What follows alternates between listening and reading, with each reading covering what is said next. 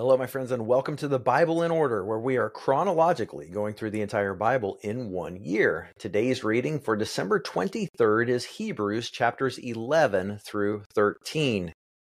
The great faith chapter, the great hall of faith, Hebrews 11, talks about faith. What is it? Why is it important? What does it look like?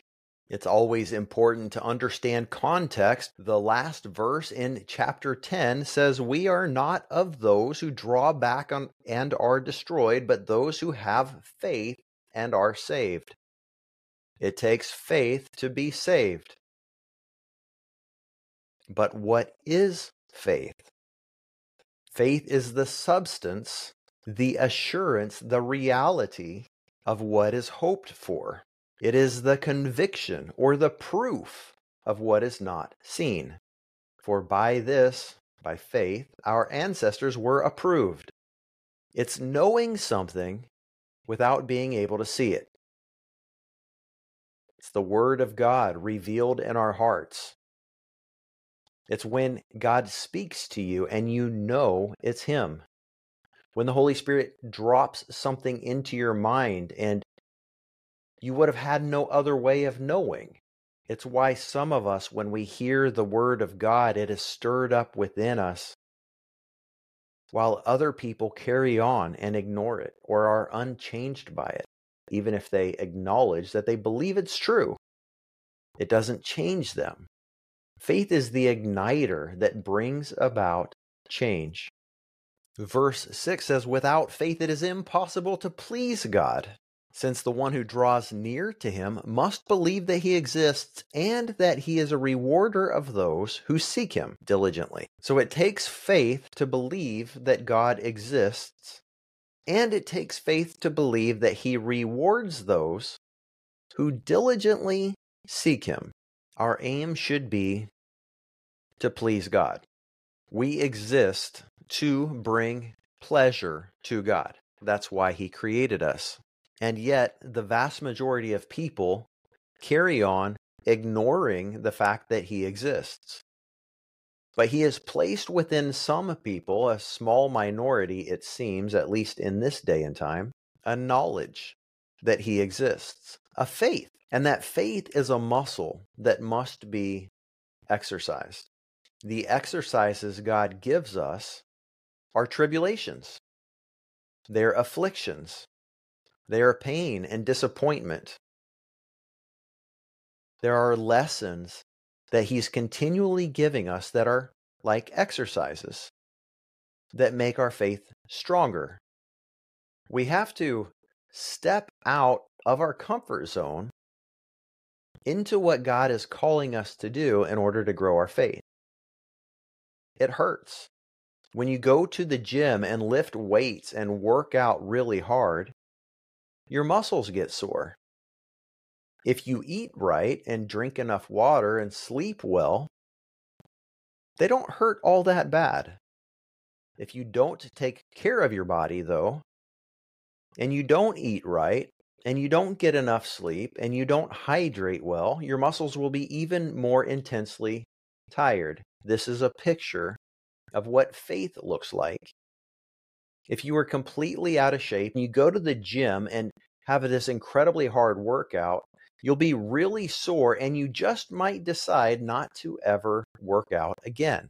If you don't eat processed foods, if you eat whole foods, if you drink plenty of water, if you abstain from alcohol and sugar and other toxins, and you sleep well, your muscles will be a little sore the next day. But it almost feels good. And so it is with our faith. If you don't really trust God for anything, and then all of a sudden make a bold stance, and you're not really sure if it's God, but you want to believe it is, and so you get far outside of your comfort zone and you do something completely out of character and it doesn't go the way you think, you might give up and decide not to believe God anymore.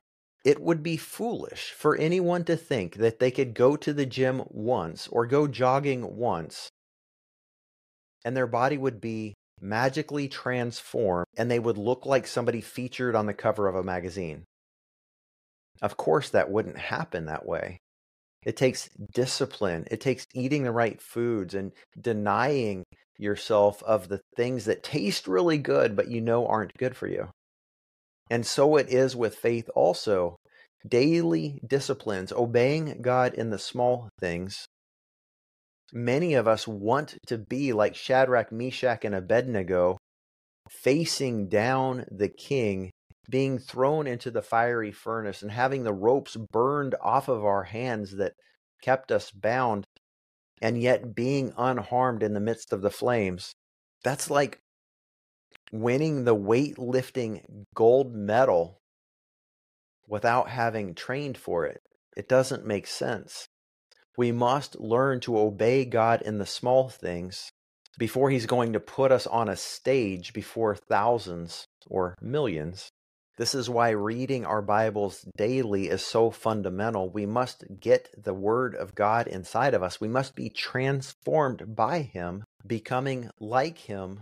If Noah had not been a man of prayer and a man of faith, he never would have been the one God called to build the ark.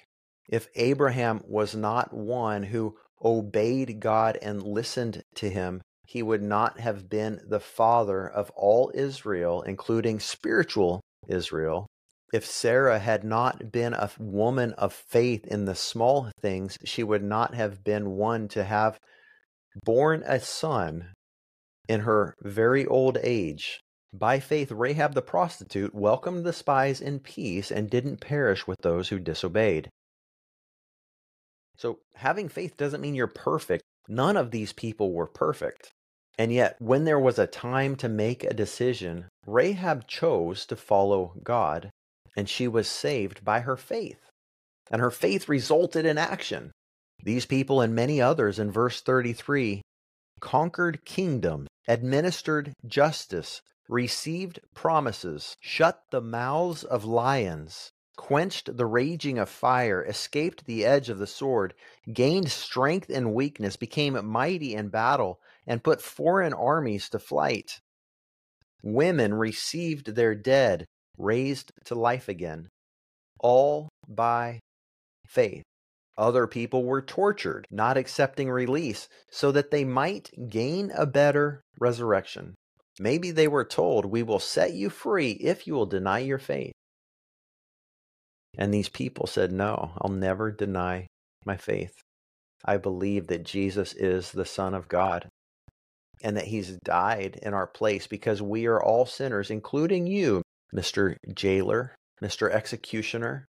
And so they chose death because of their faith. The world was not worthy of them. Is the world worthy of you or me? Are we living in such a way that it will be said of us, the world is not worthy to have us here? Chapter 12, verse 1 says, "We are surrounded by such a great cloud of witnesses. Therefore, let us lay aside every hindrance and the sin that so easily entangles us, and run with perseverance or with endurance the race that was marked out before for us." We are surrounded.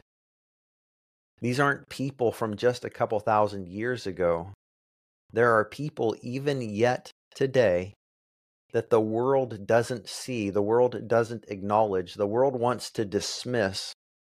Maybe it's you, maybe it's me.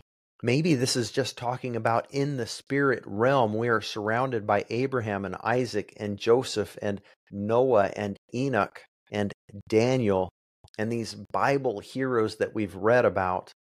We are surrounded by them. They are still around us in our midst, or we are in their midst, in the middle of them.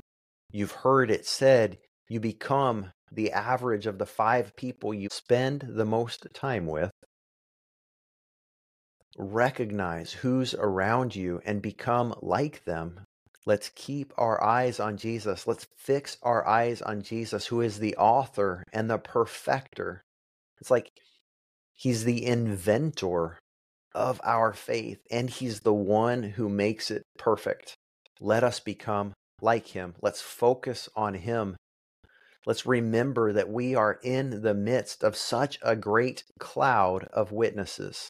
Let's embrace this discipline. God doesn't take delight in making us suffer, but he has a purpose for us, and it's for us to be mature, to be made like him. Our earthly fathers, for those of us who had them, disciplined us for a short time based on what they thought was right. But God does it for our benefit so that we can share his holiness.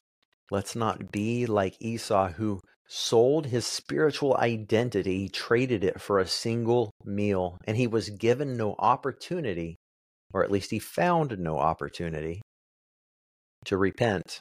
Let brotherly love continue in chapter 13, verse 1.